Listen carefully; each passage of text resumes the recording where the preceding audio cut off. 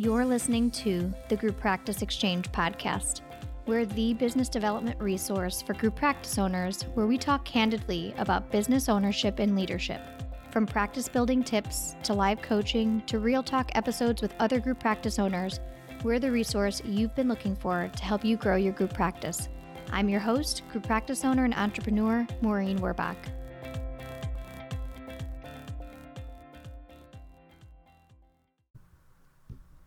This episode is sponsored by Therapy Notes. Therapy Notes is an online EHR, practice management, and billing software designed for mental health professionals. Therapy Notes has everything you need to manage patient records, schedule appointments, create rich documentation, and bill insurance right at your fingertips. They offer free and unlimited live support 7 days a week. Their streamlined software is accessible wherever and whenever you need it. To get 2 free months, go to www.therapynotes.com/r/the Group Practice Exchange. Need a new accountant or bookkeeper? Meet Green Oak Accounting, an accounting firm that works specifically with private practices. They do all of your accounting needs, from budgeting to accounting to bookkeeping and payroll to building your dashboard. On top of that, they can help you set up your profit first systems. Go to greenoakaccounting.com and mention the Group Practice Exchange for $100 off your first month. Hey everyone, welcome to another episode of the Group Practice Exchange podcast. Today is an interview day, and I'm really excited about who I have on today. Her name is Lindsay Bryan-Podvin, and for those of you who don't know her, she helps therapists specifically around money mindset, finances, and she's got I follow her on Instagram, and she's puts a ton of awesome shit out there. So if you don't know her, she's going to be introducing herself in a second. And we're going to be talking about the 4 money archetypes and how to understand them and how to make sure that they help you with your money mindset. So hi, Lindsay, how are you? Hey, Maureen, I'm happy to be here. Thank you for being so gracious with my power outage. I swear those things only happen right before a podcast or a webinar. I've had the same thing happen where my internet's not working for whatever reason, and it's right when I'm about to do a webinar, and I have to do it out of my car on like my hotspot or whatever, and I know it's not going to be as good as normal. Ugh. Such is life. I know, so stressful. Right, exactly. We're all flexible. We're adaptive. Yep. So for those that don't know you, at least of my audience, tell them who you are, what you do, your business, all that fun stuff. Yeah, of course. So as Maureen mentioned, my name is Lindsay. My business is called Mind Money Balance. I'm a financial therapist. So that means that my background is in clinical social work, and I have cross-training in financial social work and in financial therapy. I essentially help people with the emotional and psychological side of money.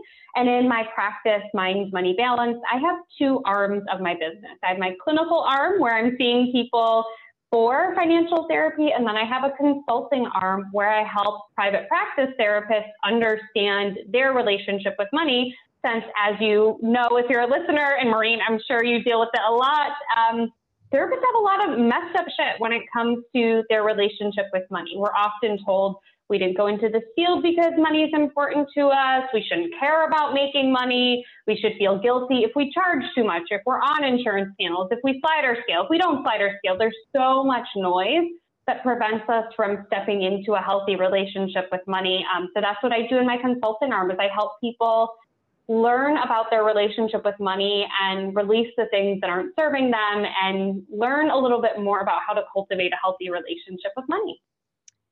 So I'm really excited to hear about these archetypes. I have a thing with archetypes anyways, so I'm really excited to hear what the ones related to money are for you. So that's what our topic is for today, for those of you who didn't catch that initially. So let's jump into it. All right, let's do it. All right. So what are they? Jump right in. So I love it. So there are 4 financial archetypes. These are adapted from money scripts, which were done by a group of researchers. However, the researchers focused on looking at these scripts from a disordered lens. What's wrong with your relationship with money? And as a person who, wore a psychiatric researcher hat for 4.5 years, I'm always very cognizant of what these studies are pulling from. And 80% of the participants in their study were white and 64% of them were female, which to me felt really not super representative of our culture and our relationship with money. So I used those as a jumping off point, but as a social worker, my lens is all about strengths-based. What are some of the gifts that we have? What are some of the things that embolden us based on our relationship with money? How can we use these scripts in a beneficial way? And so over time, in working with my clients, I developed these 4 financial archetypes. And there are strengths within each of them, and there are shadows or challenges within each of them. There's no one archetype that is better or worse. You don't want to try and be a certain one over another one. We end up in these archetypes based on a bunch of things, but mostly based on our early formative relationship and exposure to money. And if you're going, shit, I didn't have any exposure to money, you're in very good company. Most of us don't talk about money. We don't grow up in households where money is a topic of conversation. So we tend to learn about money kind of subconsciously. We learn about it in the subtleties of what's said and what's not said, of what our family did or didn't spend money on growing up, of what our neighbors did for vacations or where we went on field trips in school. And we create an idea about what money is, what it means, and what we believe it is there for. And that's how we end up in these archetypes. As you're talking, I'm like just nodding this whole time for those that can't see this. And thinking about, because as you were saying it, I was like, oh, we never really had conversations about it. But you are so right. Just even with this initial piece of, there's a lot of subconscious dialogue happening, whether we're aware of it or not, around money when we're younger, because I was thinking just about my own experience and thinking about how and any experience that I can remember, the first things I'm thinking about with money are the school that I went to, where we had the least amount of money. And I noticed how everyone got to have the nicer clothes and how embarrassed I was when I had to go to Washington, D.C. on our 8th grade field trip. And I packed my bags, my clothes, and didn't want to leave the room when I realized how everyone else was dressed and what they were wearing. And I had this ugly brown sweater. And I remember thinking, everyone else can afford nicer things, even though we were for the 80s and 90s, a typical middle class. My parents had an apartment. We could, I was able to afford everything we needed, but not at the level of the people we were around. And it definitely shaped how I might have a little bit of comparisonness in when it comes to finances. Even as an adult, I'm always reaching to get to other places, because as a younger kid, I saw I was wanting to reach to where my peers were at, or where my peers' family members were at. It's interesting, very interesting. Yeah, it is. And that's exactly it, Maureen, is that we piece together things from what we hear, what we see, and we create stories in our head about, we draw our own conclusions based on what we see and hear and experience. So your story is very similar to a lot of people that I work with. Yep. Yeah. So tell us about some of these archetypes and how you got them. I'm really intrigued because you are taking information that wasn't really representative of the country and have formulated some of your own data, I'm assuming, right? Yeah. So, are you still there? Yeah. I hear you perfectly fine. I just hear you. It's totally fine. Okay, same. I can't see you anymore either, so bizarre, but it looks like it's still recording. Yep. So there are 4 archetypes, and I'll go over them quickly and then we'll dive into them a little bit more. So they are the blissfully ignorant, the money admirer, the doomsday prepper, and the free spirit. So let's just start at the top with blissfully ignorant. This is the person who tends to believe that money will just sort itself out. It kind of makes them anxious or grossed out to engage with or look in their money. They feel like it's gross or bad or taboo, and therefore they just kind of push it off to the side. And I'll go over the challenges first. The next one is the admirer, and this is the person who tends to think about money all the time. It's kind of this constant running anxiety in their head, and it's more about accumulation of wealth or accumulation of income. So they're always thinking about what their next goal is, what their next side hustle is. They're always kind of thinking about what's coming up next in their world. Then we have the doomsday prepper, who is the person who is your classic penny pincher. They are scared to spend money. They get really anxious about spending money. They're worried they don't have enough, and they're always thinking about how can I accumulate and save and hide more of the money that I bring in. And then finally, the free spirit is the one who's like, oh, you know what, money's there to be spent. I can't take it to the grave. These are the people who pick up tabs when you go out to eat, who tend to put things on credit cards, not because they don't believe that they can pay it off, but because they're like, oh, I trust, I'll figure it out. So these tend to be your more spendy folks. So those are kind of the challenges of the 4 archetypes. Do you ever notice people being a blend of 2? Yeah, for sure. There's definitely blends, but I would say that it's more often than not, you can rule out 2 pretty quickly. And then there's usually a blend of 2. And the 2 that tend to go together, usually blissfully ignorant and doomsday prepper go together, and usually admirer and free spirit go together, but not always. But those tend to be the combinations that I see. That is very interesting. So I'm assuming you have some, because you come from a strengths-based perspective, some ways that those that fit into or see themselves in any of these archetypes, like how to strengthen, how to navigate and manage money and finances and mindset while they're in that specific archetype?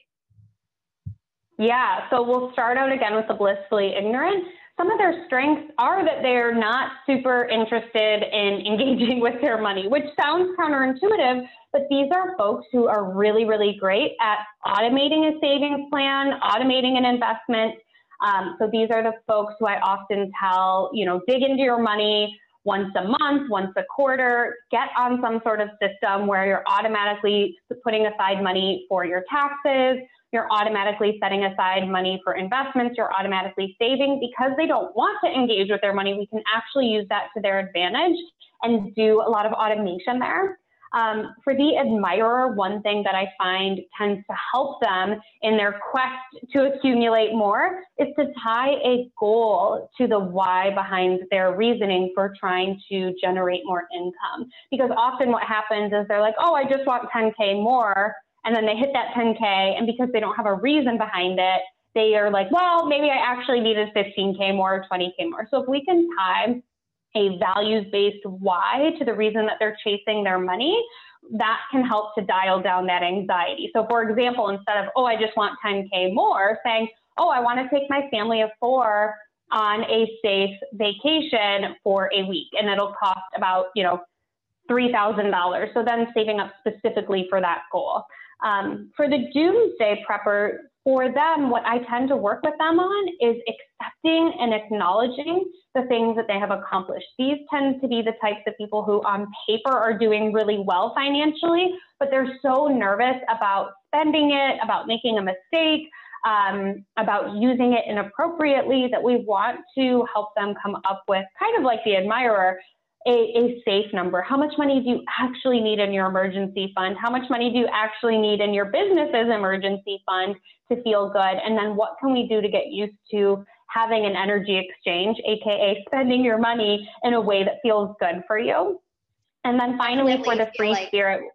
I was gonna say, I definitely feel like I'm in the doomsday category, but slightly peeking out of it. My financial planner always jokes about how we put like 90% of what I make into retirement, because I'm afraid I'll be 70 years old and all of a sudden have no money left. She's like, I think you're going to be fine at this stage.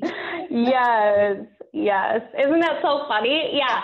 So with that doomsday prepper, once they have a number, so for you, if you work with your financial planner and they're like, hey, Maureen, once you hit X dollars in your retirement account, you can actually go down to working, part-time, Right. or you can actually retire at this, this day and time. And that tends to help with some of that anxiety. Yep. So the final one is the free spirit. So for them, these tend to be people who are like, oh, you can't take it to the grave, so just like spend freely. What I try to do with them is think about some of the benefits of saving or engaging with their money. They tend to be people who are averse to engaging with their money because there's this sense of, I don't understand it, I'm not smart enough, I might not get it, underlying. So if we can do some basic financial education with them, that tends to quiet their anxiety, and building in a spontaneity fund.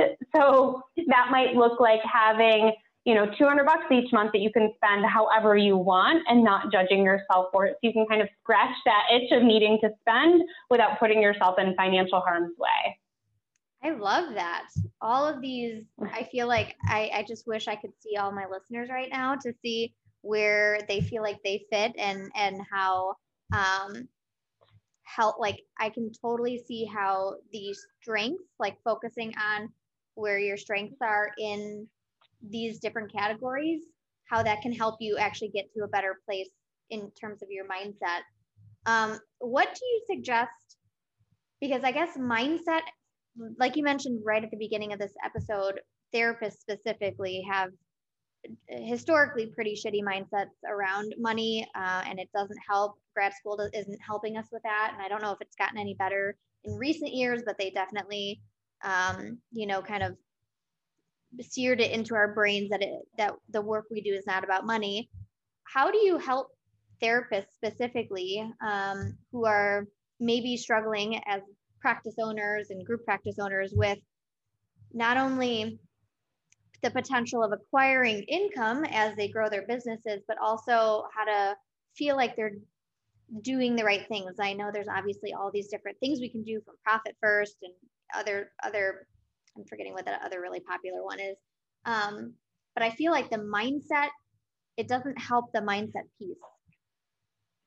Yeah. And that's the problem, in my opinion, with most personal finance, is that it's very knowledge heavy, but it doesn't take into account our emotions. And as therapists, we understand the challenge of behavior change. Take any client that you're trying to do behavior change with, 99% of them know what they need to do, right? But it's how do we get them to do it? How does it feel good for them to cultivate that change in a way that doesn't feel frightening to them, that feels doable, that feels like something they can keep in maintenance mode? And that's where I really think, as therapists, we can actually really excel in our relationship with money. Meaning, yes, knowledge is important, but more important, maybe not more important, just as important is your emotional relationship with money. So maybe, yes, you can plug in a number to know how much you need to be charging each client or each group or whatever it is. But if you don't feel comfortable charging that money because you have this mindset hang up that charging money for therapy is bad, that's going to win every time.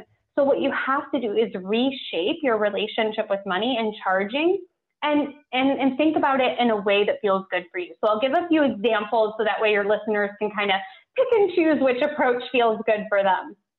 So one approach is to just do it from kind of a confidence and competence lens, which means we are at least mid-level healthcare providers. We have a bachelor's degree, at least a master's degree. We sit for our boards. We do our internship. We maintain our licensure. We should be compensated financially for the same amount of energy and effort and skills that we have acquired. AKA nurse practitioners and physician's assistants have no problem charging for the type of work that they do. And they, in my opinion, are mid-level healthcare providers, right? So we can look at it very logically, and whatever you choose, you can also look at it as an energetic exchange. And I know that feels a little bit out there, but what I find happens with therapists is they, especially ones who come from a social work background, is they're like, oh my gosh, I can't charge. It's going to make me a greedy capitalist. I'm playing into this system that's so broken. And what I invite you to do is lean on some teachings from Sonia Renee Taylor, who helps to differentiate the difference between capitalism and financial energy exchange. So capitalism is about exploiting others in order to profit personally. So most therapists are not exploiting others to profit personally. That's why I personally don't, a lot of the online business space is all about outsource and pay somebody $4 an hour to do your VA work. I don't do that because that feels out of alignment with my values.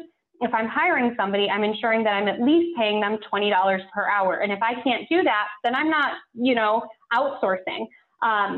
So when it comes to an energy exchange, going, how much does it cost me to provide this value and transformation to my client? And how can I look at that as an energetic exchange? Hopefully none of your listeners are exploiting their clients and saying, look, well, I'm just charging $500 a session because I can. Most of them are saying, look, I am charging an appropriate amount given the amount of time, energy, expertise that I am giving to this client and the value of transformation that I'm providing to them. So those are two options to help you reframe your relationship with money in terms of the mindset stuff.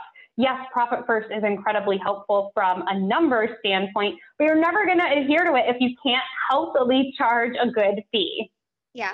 And I see this also with group practice owners around employing people as well. And you mentioned like the VAs and stuff, it's kind of, similar. And I really like your explanation of the difference because I tend to focus my work on group practice owners who are doing anti-racism work. And so there's a lot of discussions around capitalism and, white supremacy sort of having built all the structures here. So the difference between the energy piece and capitalism being exploitative and how you can make sure that you're navigating owning your business in a way that that can thrive financially while also not exploiting others. So I like that idea of the energy. What did you say? What did you call it? Energy exchange? Energy exchange, yeah. I think that's going to resonate with a lot of my listeners. Yeah. And I can speak as a person who's in private practice now, but was previously at a group practice. I was happy to pay a portion of what I was bringing into that group practice because of the value that they were providing me.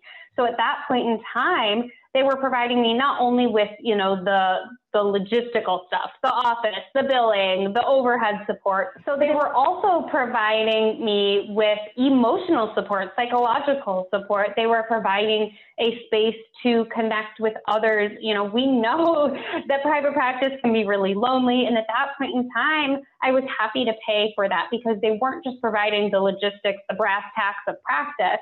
They were providing me with an emotional support and a collegial support that I didn't have. So, it's not about saying I'm only going to pay them X percentage of whatever fee they bring in, but also thinking about as a group practice owner, how am I being ethical in bringing somebody into my practice? Because for a lot of people, and myself included at one point in time, I didn't have the bandwidth to figure out what EMR to use or, how much to charge or how to put up a website. I just wasn't there. Now I'm in a place where I can do that. But, thinking a little bit bigger outside of just the logistics and thinking about what type of energetic and emotional support a group practice owner is providing and making sure you're not exploiting the people who you bring on as contractors or employees. Yeah, exactly. I really love those two ways of looking at mindset around money. So I appreciate that. Any last pieces of feedback that you would have for anyone? Obviously it's group practice owners listening here, but for practice owners who are maybe, whether they're new or established, who are feeling like they're not in the right mindset or,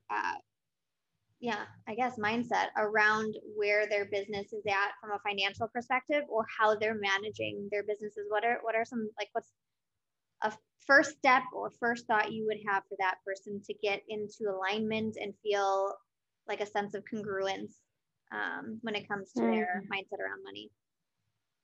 Yeah, it's the good and the bad about the answer that I'm about to give is that it's complicated, which means one response might really resonate with a listener and another response may not. So in general, I say do a little bit of both. try some of the logistics stuff, read Profit First if that resonates, try out a couple different bookkeeping softwares. And the why behind that is because so many therapists tell me, Lindsay, I didn't choose this field because I like math. And I'm like, look, you don't have to be good at math to be able to run a successful, profitable, and sustainable business. I failed college algebra. I'm not a math whiz, but the beauty of today is that software does most of the running of the numbers for me. And at the same time, it's still my responsibility to make sure I'm engaging with my money. So I would say to people, first, take a look at your numbers. Take a look at how much money you're bringing in, how much is going out, making sure you're able to pay your taxes and your bills, etc. And then I would say, search around. I'm not the only person talking about money. So many people are talking about money. You don't have to stick with the first person you hear. Just like when you are going to a new therapist, you check out their website, you read their bio. The good news is we don't have to just listen to the same bald white dude that has been screaming about budgeting for the last 20 years. There are so many more options now. So take, some compassion and some grace as you seek out somebody who's speaking a language that lines up with the way that you want to engage with money. So you don't have to say yes to the very first person who you come across when it comes to learning more about money and your mindset and relationship to it. Well, on that note, how could people reach out to you? Beautiful segue, Maureen. So they can find me on my website, which is mindmoneybalance.com. My podcast is of the same name. My Instagram handle is the same name. I'm on season 3 of my podcast right now, but all of season 2 was dedicated to therapists and money. So if you want to get an understanding of how different therapists relate to money and how they manage it and what they do, I suggest you to listen to that season because there's no one way to engage with your money. That's awesome. I really appreciate you coming on, taking your time, especially as stressful as it was coming on 10 minutes after all of your electricity went out. So I appreciate you coming on and doing this. It's really an important topic and one that I feel like a lot of group practice owner, and I know this is not group practice specific, but I feel like since that's what I look at all day long, is I am seeing a lot of kind of like eyes shut, ears closed sort of thing going on when it comes to money, and it doesn't need to be that way. But I think group practice owners are looking at ways to invest in literal, tangible things versus, like I see this all the time around not bringing on an accountant because they feel like I should spend money on like a marketing person because that will bring me clients and that brings the income. And since I'm struggling, that's the best thing. And I love when I see practice owners really focusing on really investing in themselves and their business in a way that's maybe not directly correlated, like linearly, even though it is, to getting new clients, but like having someone who can support them around money mindset, having someone who can support them in a legal sense. I know people like don't want to spend money on attorneys when it's just really important to do it, but it's not fun and client growing. And so I'm starting to see this shift little by little. And I think it's, people like you coming on into the forefront of the therapist world and starting to have these conversations that really needed to be had. So I appreciate you coming on. Oh, it's such a treat. I really appreciate you having me. Thanks for listening to the Group Practice Exchange podcast. Like what you heard? Give us 5 stars on whatever platform you're listening from. Need extra support? Join the Exchange, a membership community just for group practice owners with monthly office hours, live webinars, and a library of trainings ready for you to dive into. Visit www.members.thegrouppracticeexchange.com/exchange. See you next week.